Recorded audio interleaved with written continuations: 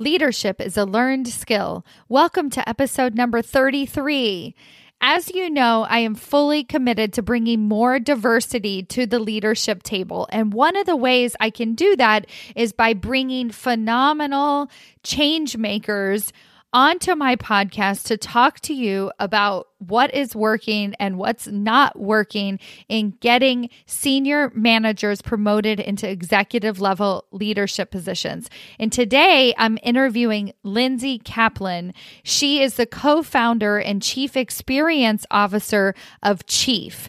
Chief is a private network focused on connecting and supporting women leaders at top executive positions. It's an absolutely fantastic conversation. She's super candid. She tells it to you like it is. It's really enjoyable, and I have no doubt you are going to get so much value out of it. Enjoy. Welcome to Maximize Your Career with Stacey Mayer, a podcast about achieving your career goals while also being yourself.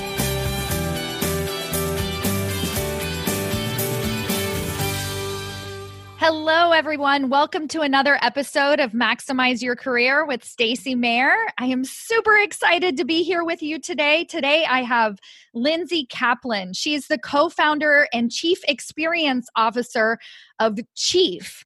I first heard about Chief, I don't know if it's like a year and a half ago when they expanded from New York City into Chicago. And we're going to learn a lot more about the amazing work that Chief does. But they're actually one of the only organizations that's specifically designed for women at the highest levels, moving them from vice president through C-level executives to expand their power, cultivate lasting relationships, and sharpen their executive skills. Lindsay was also the vice president of communications and brand for over 4 years at Casper. And Chief just announced its expansion to Boston and San Francisco. Yay! We're so excited to have her out here on the West Coast. And in May, Chief announced $15 million in new funding. Hello, Lindsay. Thank you so much for being here. Hi, I'm so happy to chat with you today. So, Lindsay, let's just start out. What were some of your secrets to success? What were some of the skills that you had to learn so that you could personally transition into these higher level leadership positions for yourself? Yeah, that's a great question. I am a relationship builder. It's one of my superpowers. I love people. I love conversation. I'm the person that will go with my husband on a date, sit at the bar and end up talking to 3 other people and leaving my husband on the side because he's like, I thought this was date night. And I think building relationships is really one of the key ways to get ahead in your company and to raise into an executive role. You're building relationships with the people immediately around you so you can really have that trust, have that collaboration. You're building relationships going up so that executives trust your decision making. And I think you need to build relationships out, meaning vendors, partners, potential, network that will get you that next step job. So it's all about making those connections. And I think it has to be rooted in authenticity. There's nothing worse to me than the feeling of being transactionally networked with and feeling like, the equivalent of a handshake and a business card. How do you meet somebody, maintain a connection in an authentic way is, for me, one of the biggest challenges in networking and building a great Rolodex. It's so cool that you said that because even before this conversation, so Lindsay gets on the phone with me. We're 2 powerhouse CEOs helping women rise to the top in leadership. And what we're talking about is our children, right? We're talking about maintaining our lives during this crisis, this pandemic that we're facing. How do we get through these challenging situations and also do our work? So I think that is a real testament to you for having like real, authentic conversations. Those are the lasting conversations. Like I will remember what you told me about your 6-month-old, right? And that is So true. Would you be willing to share with us? Because, I said this at the beginning of the podcast, Chief just announced $15 million in new funding, right? I read this in the San Francisco Chronicle when they first when they first announced the expansion out here into San Francisco. And it has to be built on relationships. Would you be willing to share with us a story or something that you did or your partner did that actually took Chief to this astronomical level, I would say? Sure. I think in terms of fundraising, the original pre-seed investor was a connection of Carolyn and a secondary connection of mine. And so even off the bat, it was hard for us to raise seed, but we knew we had the people we did raise from, because we had a lot of no's, they were people that were already in our network, and they were just loose connections. And again, it kind of speaks to people who trust you, who know your reputation and feel good about backing you. As we raised future rounds of funding, it was a lot easier to raise the Series A because we had traction, we had members, we were generating revenue, and we chose the people which was a major privilege to be able to choose from a few different term sheets and choose who you want sitting at that boardroom table with you. We were really lucky to be in that position. And we chose people that we really believed in and that believed in us, that we wanted to ride through thick and thin, who we knew had not just great business acumen, but ethics and morals that we wanted around our table. And those two executives, Ken Chenault, who is the former CEO and chairman of American Express, one of the first Black men to, be at the helm of a Fortune 50 company, and Alexa Von Tobel, an incredible entrepreneur who sold her startup LearnVest to Northwestern Mutual. We could not think of two better people that would represent the diversity that we're striving to achieve in the C-suite and the perseverance it takes as an entrepreneur for us to succeed. So this reminds me of the vision that I often paint for my clients as possibility, right? When we're first struggling to get ahead in our careers, we're struggling to make that transition from being seen as a subject matter expert, a manager, into a higher level leadership role. I tell them of the possibility that you just described, right? That at some point in your leadership career, you will be able to have choices. You will be able to look at companies and see if they have a diverse board of directors, if they have diversity on their leadership team. You'll be able to choose a company based on their ethics and moral standards. And so this is just an absolutely amazing accomplishment, that I want to applaud you for. And what do you feel like, because obviously it wasn't like this in the beginning, and you described your first round of funding, right? What do you feel like was the biggest difference in building that level of trust that you actually put yourself and Chief in the driver's seat of making these big and bold decisions? It's a big question to unpack. The relationship I haven't mentioned yet is with my co-founder, who is the CEO of Chief, who is a remarkable leader. She is brilliant, and she is somebody that is more of a COO operator type of leader, and I am more of the creative storyteller. I think that our relationship, the strength of I don't like saying weaknesses, that like the opposite of my strength is my weakness. Mm-hmm. Our strengths and our disparate strengths really complement themselves. And so where I have weakness, she has so much strength, and vice versa. That I think that pairing really helped investors believe in us, because we are pretty upfront and we're pretty authentic about who we are. I recall a story when we walked in for an original pitch for a seed round, and we are not fancy people, Carolyn and myself. I am usually, these days in the pandemic, I'm wearing Old Navy leggings 24/7. But even, we're going into these really expensive, offices with these captains of industry, these VCs.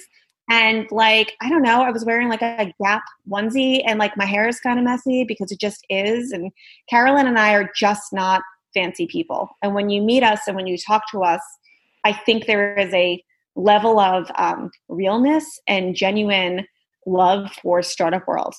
And there was some surprise with some of the VCs who I think, given what we wanted to build, which is this somewhat exclusive network for executive women, I think they were just expecting two women in high heels and like really great, designer outfits to walk in.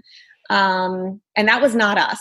And I think we are both really dedicated and determined to grow this business. And when you meet us and when you talk to us face to face, or hopefully on this podcast, you understand that we are just like, we don't put on airs. And that is who we are. I have no airs to put on. And I think that helped forge a really good trust with our investors. Because when you see us, you know it's the real deal. And when you talk to us, I don't think anybody thinks we're bullshitting them or they're getting fleeced. Do you have, we talked a little bit about your sweet spot being relationship building. Now, for a lot of women that I work with, relationship building can also be their Achilles heel, right? Like they're really good at building relationships. That's what got them here. But there's this certain quality to building those relationships, which is about being liked, right? Mm-hmm. Like wanting approval from other people and looking to them for the answers. Can you think of anything that you guys at Chief are guiding women executives to do to actually overcome, or maybe something that you had to overcome in terms of building relationships that actually worked against you, that you had to learn how to, find your own voice, figure out what you needed? Yeah, it's a double-edged sword with women because women leaders, not only many of us want to be liked, but studies show that women who are more liked are often more successful in their jobs, right? There's just so many stereotypes working against women in the workplace. It's hard to navigate them. And so I think it's always about towing the line, reading the room, and understanding your core values. And if you're not happy in that room, again, it's a privilege to say walk away and find another job. We can't all do that right now.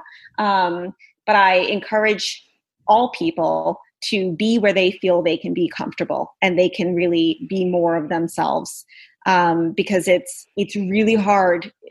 Working takes a lot of endurance, right? Like the word endurance for us is really important in maintaining that executive position and growing in your career. And so there's going to be a lot of naysayers. There are going to be people that you piss off that don't like you. I don't think it's about necessarily figuring out how to get them to like you. It's enduring that and it's moving forward. I had a very wise friend tell me once that there's IQ, there's EQ, your emotional intelligence, and there is change, right? There's CQ, there's change intelligence. Ooh. And so the piece of advice that I give often is your career is a bit of a wave, and you have to figure out how to ride that wave like a surfer, or else it will tear you under. So it is about endurance, and it is about understanding that there is no mastery of figuring out how to do the job and then just being successful. The world we live in, as evidenced by 2020, is in constant flux, constant change. Your job is never the same. And so that is the real, I think, skill set of becoming an executive, is managing that change and enduring and moving forward and navigating all of that transition. And that transition absolutely comes with not being liked sometimes. But if you can ride that wave, you'll be very successful, and hopefully you'll find that you like yourself. That is the most important piece.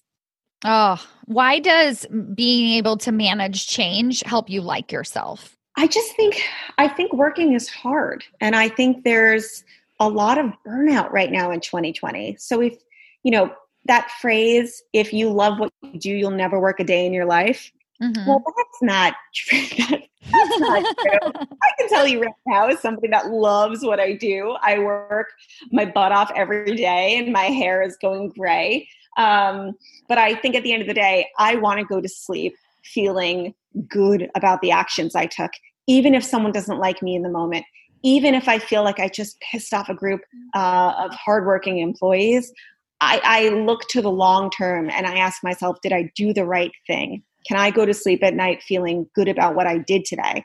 And if the answer is yes, then I know that there is always going to be short-term unhappiness. There are always going to be people who have to, sit out a project or go through a layoff. But ultimately, it comes back to ethics, morals, and values that I want to make sure I trust in myself and I feel good about my decisions, even if they have tough outcomes. Yeah. Oh my gosh. I love that so much. I was reflecting on myself, and I've been, I spent the first half of my career following my passions, and I didn't work very hard at all. Like, I thought about what I wanted a lot, right? Like, I was like, oh, I want to be happy. I want to follow my passion. And then once I actually started to work hard, I started to see success, and I started to really reap the benefit of what hard work is. And I was like, oh, and I am following my passion, right? I love, love, love what I do, but of course I am working hard. Of course I am challenging myself, but that growth, that exponential growth is everything, right? Like, just knowing that you're growing and that you're building and that you're staying in integrity is so, so, so important. Yeah, I think once you chip away at your integrity and your own values, I think that's where burnout really starts to rear its ugly. Yeah.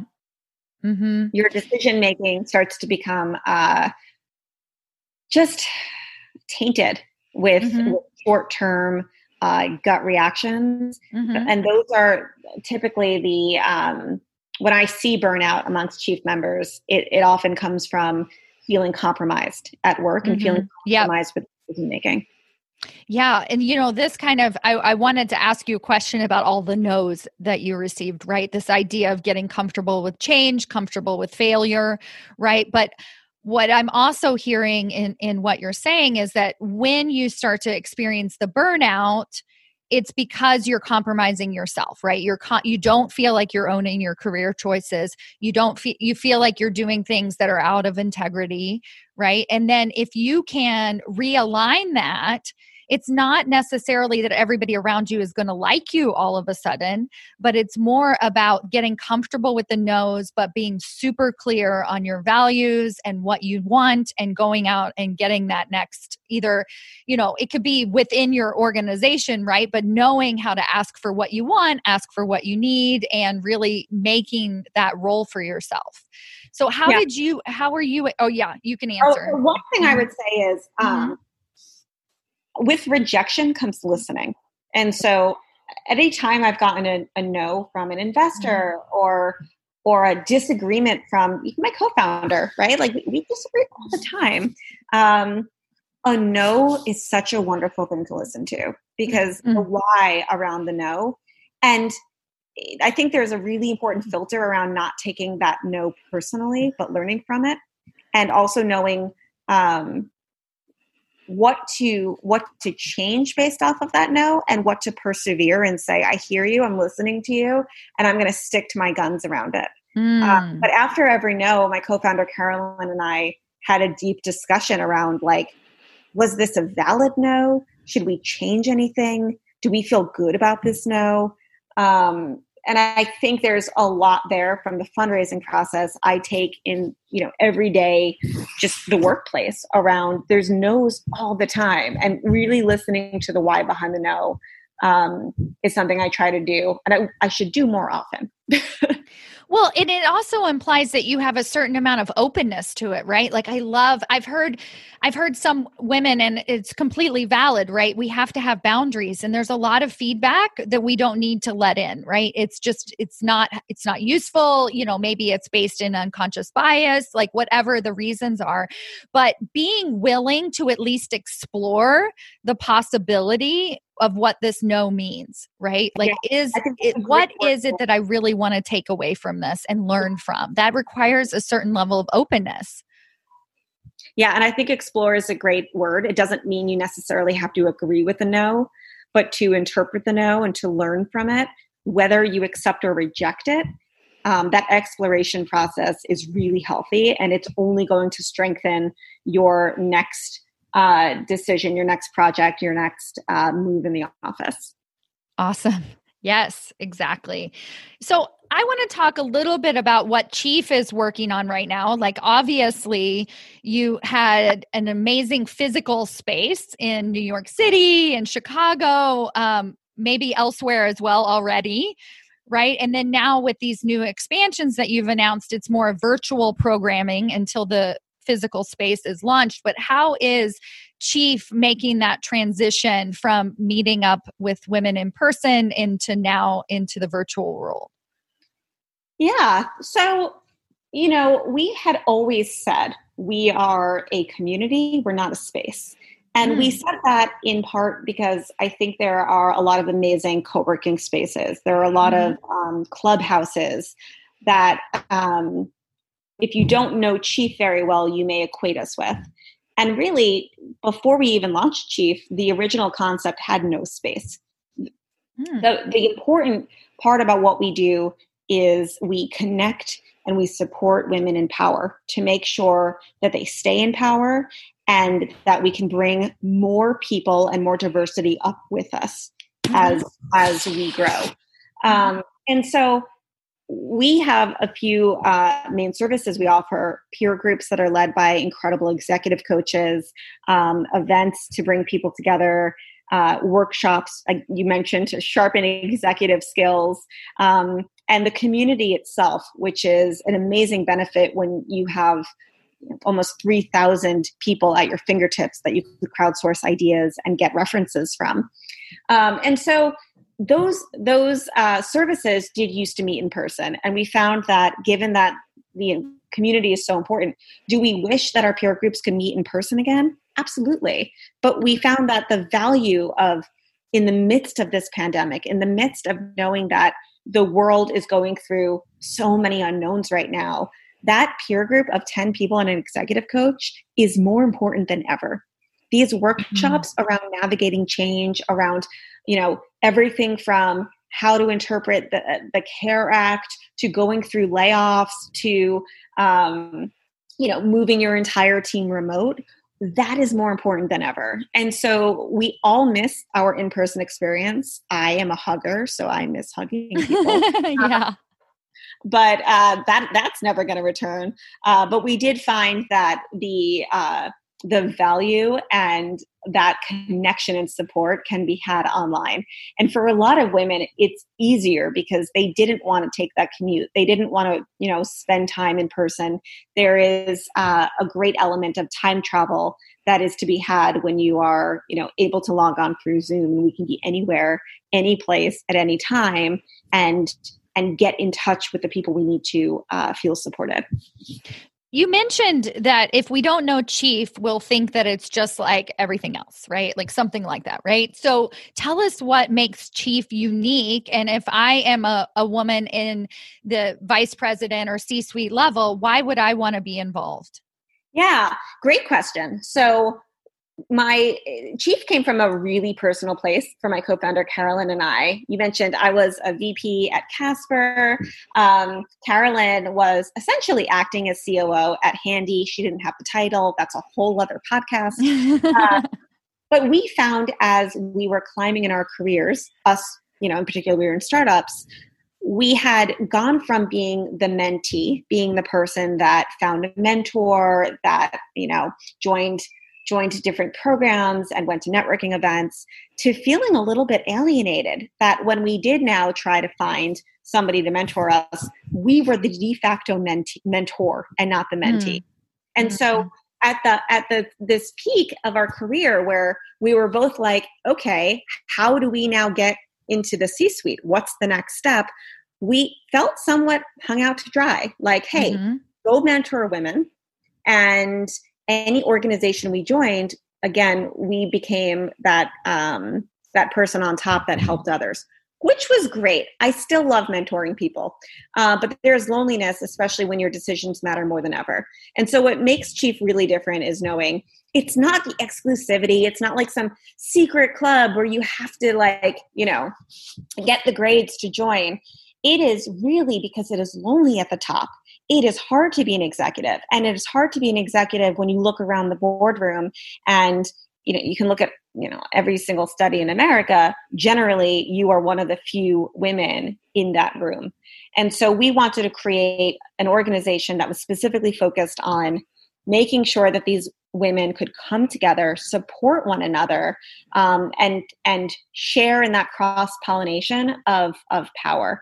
So, when I went out and tried to network, I was marketing. I found myself meeting other marketing execs, which is great. But what I really need, and the perspective that Chief gives, is meeting people who are from different roles, different organizations, totally different industries, and different backgrounds, to give me the cognitive diversity to make better decisions based off of all of those different perspectives in my room. Yeah. So do you have any final words of wisdom for a woman who is looking to transition into the C-suite ranks? Just anything for them to keep in mind, things that you've learned along the way for yourself, or what you're noticing is really working for the women who are a part of Chief? Yeah, I think there's a level of mastery at doing your functional job that gets you to the peak manager level, right? Mm-hmm. Yep. Peak management, director of your function. To get into that larger executive role, it's really about widening the aperture of what you look at day to day and thinking through your team's greater impact on the business and the company. And so you're no longer just thinking about that narrow view because of your functional area, but you're widening that scope and really putting that CEO hat on and thinking longer term around your team's impact on the business and the future 2-5 years out. And depending on your company, I could not plan 3 months out right now. But having that broader mindset and sharing that and communicating that broader mindset while you're functionally killing it in your area. Yep. It's hard to do both. But I really think that is the secret to taking that leap up into the boardroom. Yeah. And get yourself surrounded by more women, right? Other people who are doing the hard work too, because it is hard to do both, but that is what actually will help you succeed. I love it. It is. And I think at this stage, a lot of people think I'll just keep making what I do better. And it's not actually doing what you are doing at that point. You already got to be leader of your area of functional expertise. If you are trying to get to the next level, I'm sure you're already there. I want to assume that you're great at your job. It's really now figuring out that leap and talking to people outside of your skill set and really collaborating, whether it's in your organization or outside, making sure you have a personal board of directors that gives you the perspective of every other functional area in the business, because that's the leap that you will take, that I think will not only get you into the C-suite, but make you a better leader when you get there. Yeah.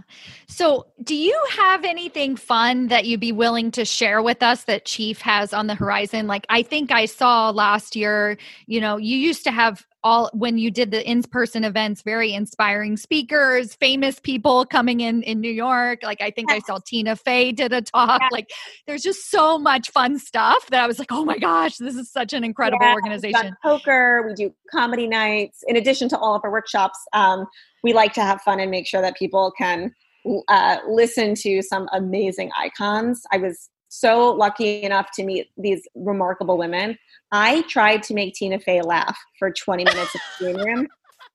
And my co-founder came in and she was just sitting there so uncomfortably, like nodding her head at me. And my co-founder was like, is she using her stand-up routine on you? And Tina Fey was like, yeah. My co-founder was like, I'm so sorry. And she was like, yeah, it's really bad. Like, she's really bad. Like, stick to startups, lady.